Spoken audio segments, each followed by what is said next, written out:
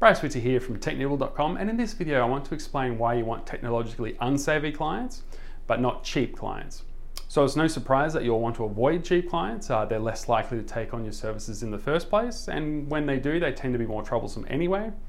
And the reason why is that they're cheap. It prevents you from fixing the underlying problem that generates tickets in the first place.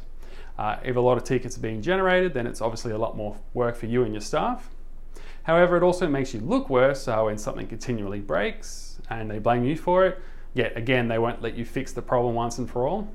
They'll just keep blaming you when it goes down next time. So the solution to this is having a clause in your onboarding criteria that they allocate some funds to bring their software, hardware, and say networking into a standard level. When you're able to, your client will generally be happier and because it's more reliable, for example.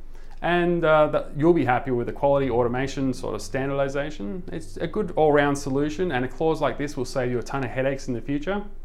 That's it for this video. Thank you for watching.